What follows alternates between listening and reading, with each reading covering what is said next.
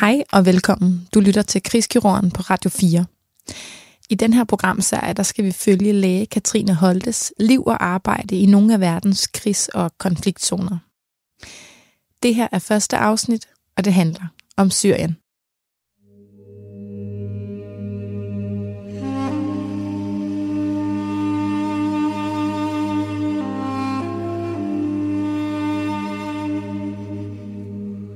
Vi opererede en del patienter, som havde skudsår i maven. Det er sådan, at hvis man er skudt i tarmen, så fjerner man det stykke tarm, som er skudt i stykker, og så syr man sådan ligesom enderne sammen. Det er jo i tyndtarm. Vi har 4 meter tyndtarm, og den ligger jo krøllet sammen inde i maven. Så man kan forestille sig, at hvis der går et skud gennem den ene side af maven og ud på den anden side, så kan der komme rigtig mange huller i tyndtarmen.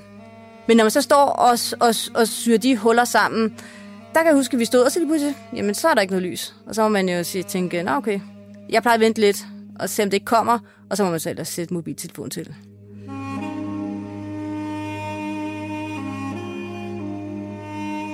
Jeg kan huske, at jeg havde en mand, som havde 19 huller i tyndtarmen, i det han var blevet skudt. Jeg kan huske, at jeg sagde til ham, at det var min hidtidige rekord, det var han meget glad for. At både det var rekorden, og han netop havde klaret det, det er jo det, der er pointen.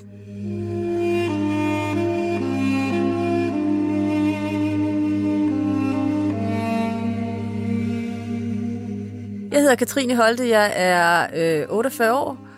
Jeg er kirurg, uddannet i Danmark i 2011.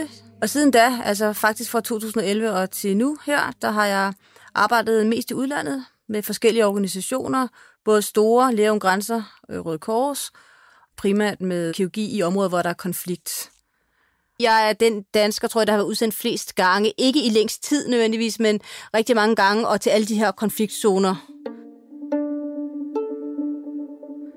Jeg har været meget i Mellemøsten. Jeg har været i Syrien, jeg har været i Yemen, Pakistan, Irak, der hvor der så har været konflikter, og også forskellige afrikanske lande. Det her med at være på det rigtige sted, på det rigtige tidspunkt, det er ekstremt vanskeligt, og det er meget sjældent, at man rammer lige præcis ned i en konflikt, hvor man kan rejse ind, og hvor det er sikkert at rejse ind, og hvor man overhovedet har mulighed for at operere. Og de steder, jeg har oplevet, hvor at være på det rigtige sted på det rigtige tidspunkt, det var i Syrien i 2012 og 13. Og der var et kæmpe stort medicinsk behov, altså der var et kæmpe stort behov for hjælp i det nordlige Syrien.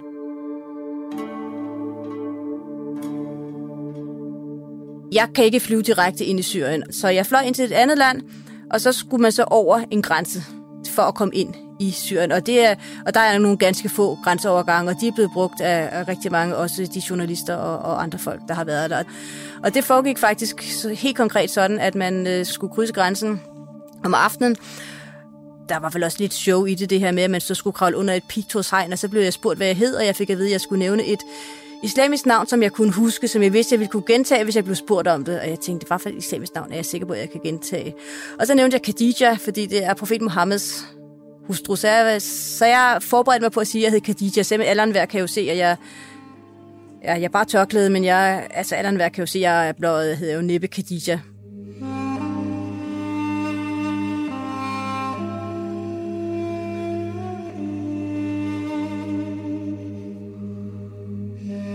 Det var lige efter aftenstid.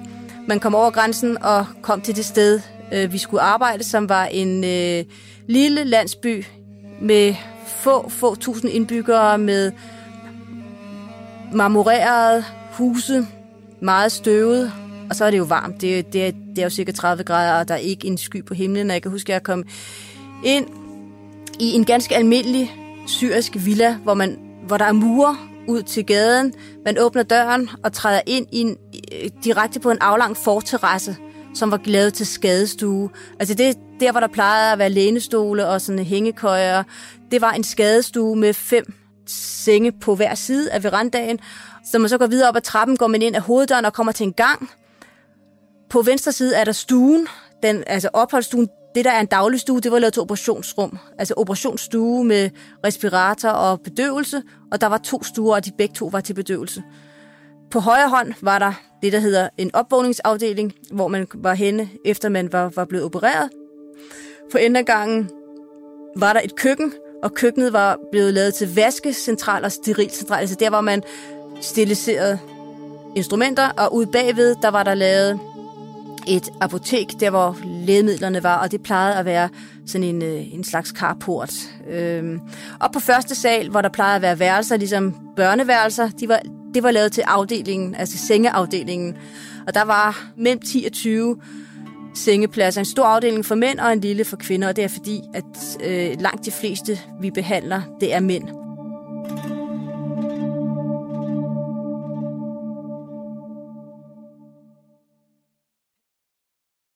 Ofte har patienterne hele familien omkring sig, og en stor del af faktisk at organisere et hospital, det er det, de kalder crowd control, hvis i engelsksproget område. Det vil sige at begrænse, hvor mange pårørende der må være på hospitalet per gang, og tit er der sådan nogle meget komplicerede systemer, hvor hver pårørende får en polet, og så skal de komme og aflevere den og komme og gå, og tit og ofte er der jo i nogle af de her lande med mange børn, og hvis man siger, at dine børn må gerne besøge dig, så kan der, hvis det er en mand, og han har 4 koner, så kan der godt komme 30 af dem. Og så er der sådan lidt crowd control. Nogle steder har vi faktisk ansat nogle personer, det er ofte kvinder, til at stå og bevogte indgangen og holde styr på, at der simpelthen ikke er for mange folk. Og det har jo det praktiske formål, at det er jo ikke til at helt enkelt, det er jo ikke til at arbejde på et containerhospital, hvis man ikke kan komme ind og ud af døren. Patienterne kommer som regel om eftermiddagen. Det gør de også på Hjørring Sygehus. Det er fuldstændig det samme. I Danmark er baggrunden måske en lidt anden, men stadigvæk, at man bliver syg, man skal til egen læge, man bliver henvist, man kommer til hospitalet, så ryk indet på et dansk kirurgisk afdeling, den er også om eftermiddagen. I Syrien er det lidt noget andet, men alligevel er flowet, at der er den her slags cyklus i det, at de her forskellige former for krigshandlinger, både bombardementer og også deciderede skud. Der var også en del, som kom, som fortalte, at de var blevet skudt, altså via snigskytter og så videre. De er aktive om eftermiddagen. Så tager det noget tid at komme til hospitalet, så kommer de tit ved 7-tiden om aftenen. Og tit efter fredagsbønnen var der, hvor der var mest aktivitet.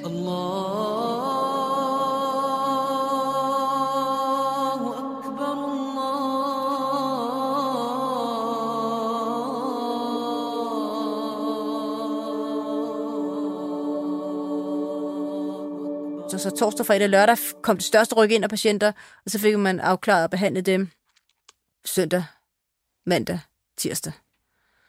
Og så fik man næsten tømt hospitalet, og så kørte det igen.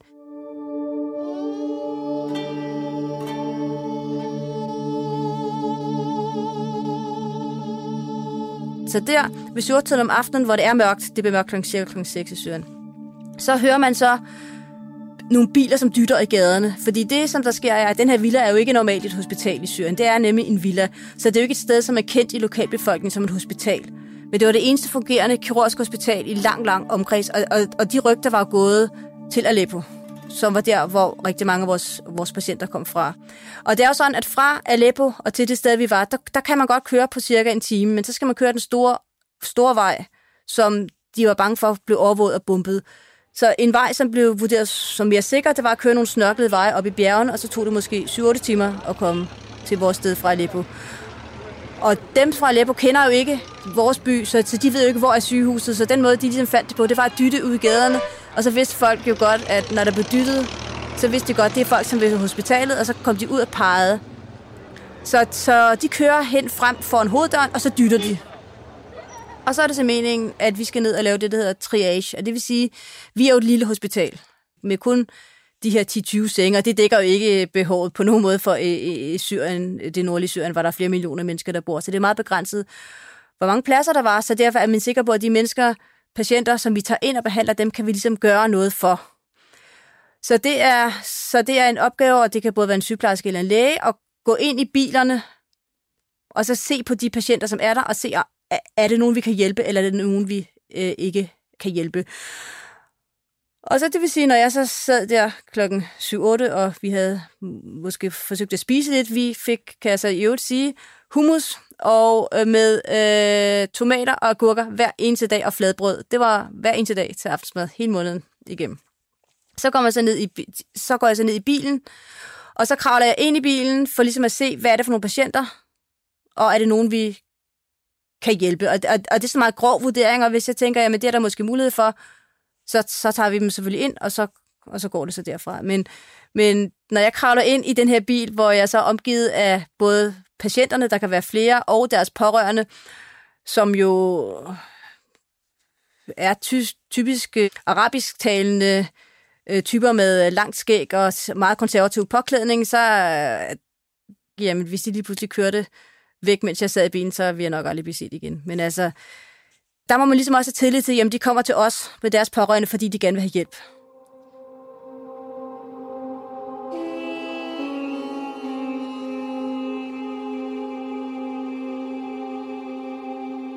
Det jeg vurderer, det er ud fra min sådan viden om hvordan de her sygdomme forløber.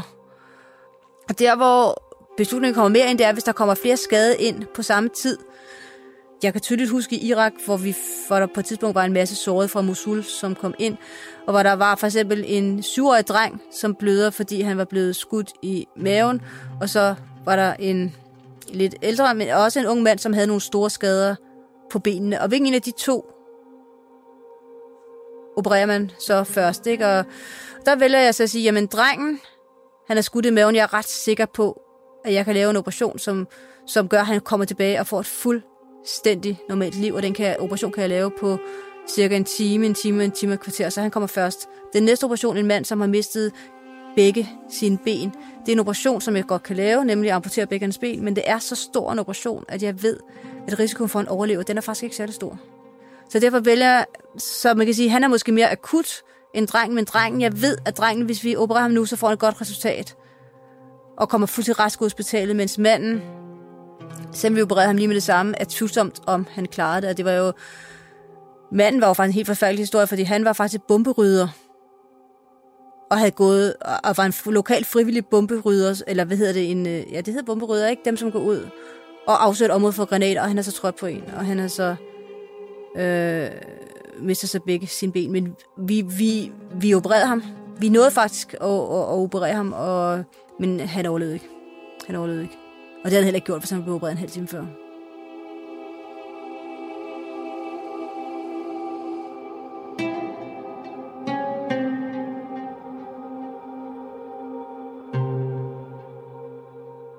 Jeg er meget god til at, når jeg er på arbejde, er på arbejde 100%, og så når jeg ikke arbejder, selvom jeg er stadigvæk på det sted, så kobler jeg fuldstændig af. Lige i minutterne efter den sidste operation, når man måske syr huden sammen, så tænker jeg lige over operationen, og så skriver jeg et par notater, og så tænker jeg måske et halvt minut over, hvordan dagen er gået, og så lukker jeg for det, og så går jeg så op på taget, og vi så udenfor, tit sov på en terrasse, og man kan høre noget kvæg, og så kan man høre de her dumpe drøn af bomber. Det er sådan cirka 20-30 km fra. Der er tit ikke nogen skyer på himlen, så man kan kigge op på sådan en stjernehimmel. Og jeg gør så det om aftenen, altså når jeg ikke arbejder mere, så enten læser jeg, og så ser jeg mange fodboldkampe, hvis jeg kan. Jeg kan huske, jeg lå sådan et... Det var så Bangladesh 3:00 om natten i et varmt telt i 35 grader, og så Champions League-finalen mellem Real Madrid og Liverpool, som Real Madrid vandt 2-1 i 2018. Det var også nogle forfærdelige år de år, jeg var i Syrien, for jeg er Real Madrid-fan, og Barcelona vandt rigtig meget de år der. Så det var ikke festligt de år, men ja, det ville være sådan noget i den stil, ja.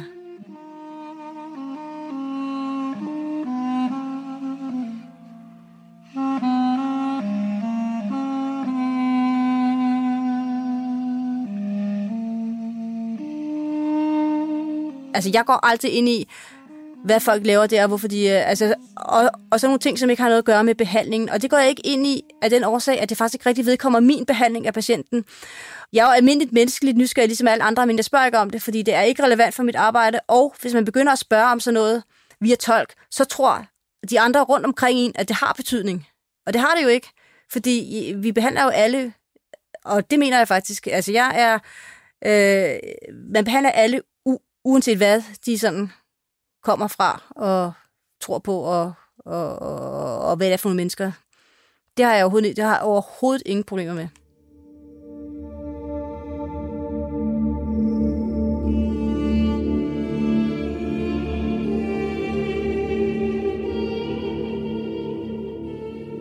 Jeg kan huske i 2013, hvor jeg var dernede igen, og det var faktisk ikke noget, jeg specifikt lagde mærke til, men jeg kan huske, at den by, vi arbejdede i, der kom de sorte ISIS-flag op over byen.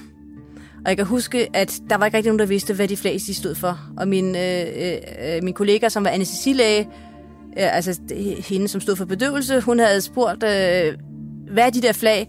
Ej, men det ved vi ikke rigtigt, og sådan noget. Altså, og det var i maj 2013. Jeg kom ind i Syrien nogenlunde samtidig med, at Daniel Rye, ret samtidig med, at Daniel Rye blev kidnappet i nogenlunde samme område. Sådan.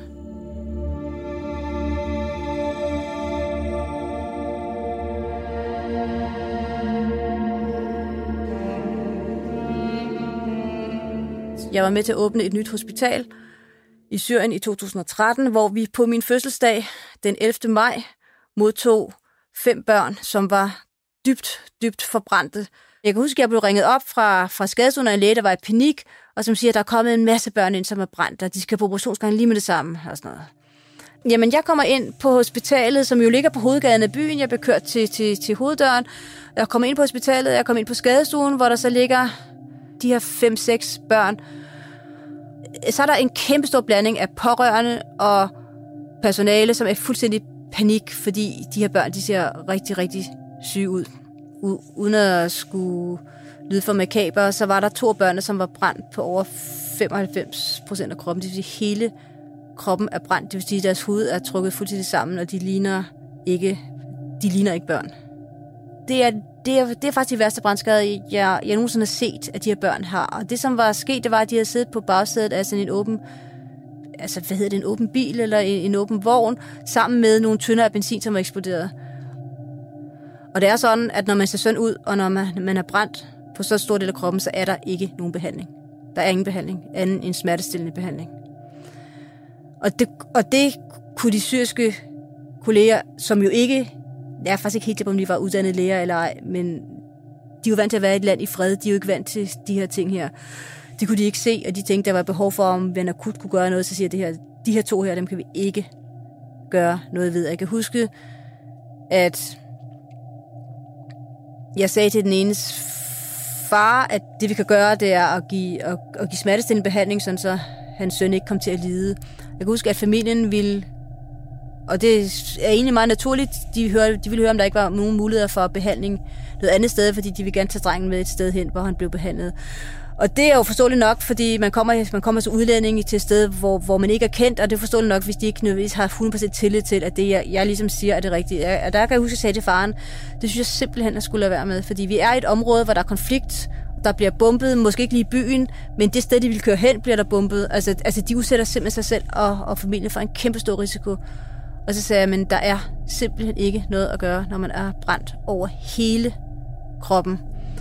Og så var de så blive, og de 5 børn, så kan jeg huske, at 3 af dem døde, og det var de første indgreb, vi lavede på det hospital, og det var den 11. maj 2013 på min fødselsdag, det er helt sikkert.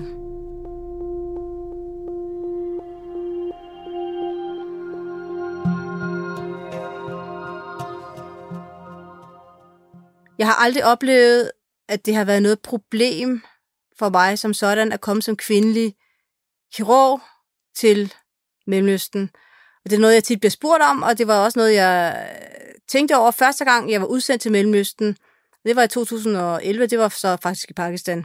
Men jeg har så arbejdet Syrien, Irak, Yemen, Afghanistan. Det, som er mit indtryk, og også det, som jeg har fået forklaret, det er, at det er ikke, fordi jeg ikke bliver set på som kvinde, det gør jeg, men jeg bliver set på som en blanding af kvinde og sådan mand, fordi jeg kommer som udenlandsk kvinde. Jeg har oplevet, at jeg bliver respekteret for mine kompetencer. Og ikke andet end det. Jeg har aldrig oplevet nogen form for disrespekt eller negativ eller diskriminering på negativ vis, fordi jeg har været kvinde. Jeg er jo meget direkte i min kommunikationsform, og det er man også mange steder i Mellemøsten. Og jeg er meget klar i spyttet, at der mange, det er det, jeg har fået sådan, fået at vide, at jeg bliver opfattet som. Det kan man godt lide, at der er sådan en klar snak. Og jeg har jo efterhånden også arbejdet mange steder i Mellemøsten, så når jeg kommer til et nyt land i Mellemøsten, så taler man jo lidt om, hvor man ellers har været, og hvad man så kommer og byder ind med, og der kan jeg jo byde ind med noget mere efterhånden, fordi jeg har arbejdet og set mange ting, og det betyder også at have en faglig ballast, og det er jo det handler om. Jeg bliver bedømt på min faglige ballast. Har jeg noget at komme med rent fagligt? Og der har jeg oplevet kirurger, som kommer fra Europa, og er ekstremt dygtige inden for deres felt. Det kan fx være levertransplantation. Nu nævner jeg bare et felt, som jo er noget, man faktisk ikke ser i Mellemøsten. Men de er meget dygtige inden for deres operation. Men når man så kommer til forskellige lande, nu siger jeg bare Mellemøsten, så bliver de respekteret for det, men der er kravene nogle andre. Og det er nogle helt andre typer operationer, og nogle helt andre typer patienter, som man skal operere, og der kan jeg godt mærke, at der bliver jeg bliver ganske enkelt vurderet på, hvordan håndterer jeg de her forskellige situationer, man bliver bragt i kris og skader. Det man også skal være opmærksom på, det er, at det er jo ikke de lande som for eksempel Irak, hvor der har været krig i længerevarende tid. Faktisk er det typiske eksempel her er faktisk Afghanistan, men der har der jo været krig i rigtig, rigtig lang tid, og der er kirurgerne hamrende dygtige til at behandle skader, som har i forbindelse med krig. De er meget dygtigere end mig. Nogle af de dygtigste krigskirurger, det kan tit lyde som en lidt højtravende betegnelse, jeg bruger den heller ikke selv, men kirurger, som har opereret i krigszoner, de dygtigste af dem, som jeg har mødt, det er kirurger, som har opereret i krigen Iran-Irak, som var i 80'erne på frontlinjen, og det er kirurger typisk for Irak. Jeg har arbejdet sammen med flere af dem i Læger uden Grænser. Det kan typisk være kirurger, som så er taget ud af Irak. Jeg har faktisk kun, og det er jo tilfælde, opereret med kirurger, irakere, som har deltaget i krigen. Jeg er ikke i tvivl om, at iranerne har de samme kompetencer, men jeg har bare tilfældigvis kun mødt irakere. Hvad de ikke har set og oplevet, og vigtigt af de krigskirurgiske, kan man sige, kompetencer under den krig. Jeg har intet at byde ind med i forhold til de mennesker.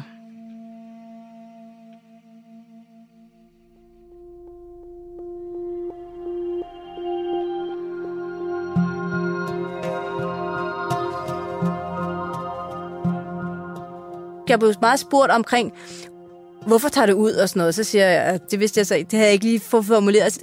Og så bliver det sagt, jamen tager du ikke også ud for at gøre en forskel? Og så kan jeg huske at sige, jo, men altså, jeg tager også ud for at gøre en forskel. Fordi jeg ikke lige vidste, hvad jeg ellers skulle sige. Og så tænker jeg, det er ligesom det svar, der bliver forventet. Men det er faktisk overhovedet ikke derfor, fandt jeg ud af, når man ligesom fik formuleret det mere for mig selv. For jeg synes faktisk, at jeg gør en lige så stor forskel i Danmark, som jeg gør, når jeg bliver sendt ud. Det er bare lettere at pege på den forskel, man gør. Altså for et enkelt menneske er det jo ligegyldigt. Altså det er jo ligegyldigt for en 12-årig dreng, om han dør af at blive skudt i maven, eller han dør af at få blindtarmsbetændelse. Jeg tager ud, fordi jeg synes, det er en spændende, både faglig og personlig udfordring at kunne bruge mit fag i en anden sammenhæng end herhjemme, faktisk. Jeg blev spurgt om det så mange gange efterhånden, så jeg var nødt til virkelig at tænke over det faktisk, for ikke bare at give det her svar med, at jeg tager ud for at gøre en forskel, for det synes jeg faktisk er blevet lidt en kliché. Det er ikke det her, jeg søger ikke det her højdosis spændingsniveau, men jeg vil gerne arbejde et sted, hvor der er brug for, at jeg er der. Jeg er ikke udsendt for at redde verden. Så jeg er sådan meget realistisk. Det giver sig selv, det er begrænset, hvad man kan opnå, når man arbejder på et lille sted, hvor der er 12 senge i et område, hvor der måske bor der 3-4 millioner, ikke? Og vi har måske 10-20 senge.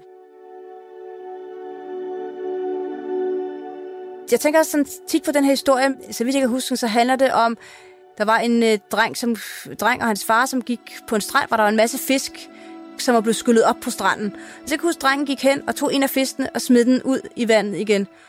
Og så reddede fiskens liv. Og så sagde faren til ham, men hvorfor gør du det? Det er jo helt håbløst. Der er jo en hel million af fisk, ikke? Og så siger drengen, jamen for den ene fisk, jeg har taget og puttet ud i vandet, der har jeg jo reddet fiskens liv.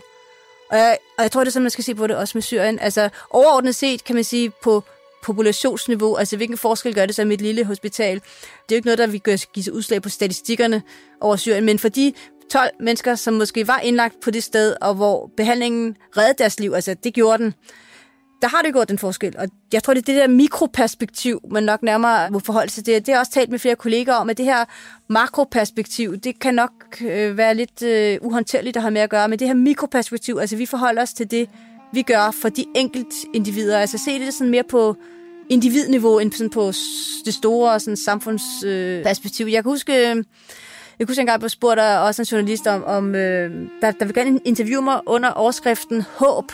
Altså, og der må jeg bare sige, jamen det kan jeg ikke, fordi jeg tænker slet ikke sådan med håb. Og altså, jeg tager ud for at løse en opgave. Om jeg har håb for Syrien, det må jeg indrømme, det tager jeg sådan ikke så meget stilling til egentlig.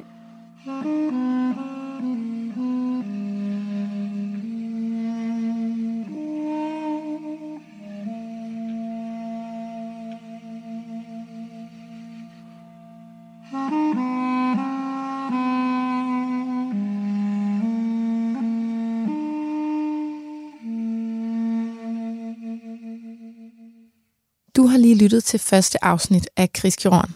Næste afsnit, det handler om Katrines tur til Elfenbenskysten. Elfenbenskysten er et lille afrikansk land med ca. 16 millioner indbyggere. Landet var i en ret blodig borgerkrig indtil 2011, og selvom landet er roligt, så er det ustabilt og præget af både social ulighed og parallelle sundhedssystemer. Jeg hedder Sofie Winkler. Jeg er tilrettelægger her på programserien, ligesom også Maria Lorentzen var tilrettelægger på første afsnit af serien. Krigskirurgen er produceret af Beam Audio Agency for Radio 4. Tak fordi du lyttede med.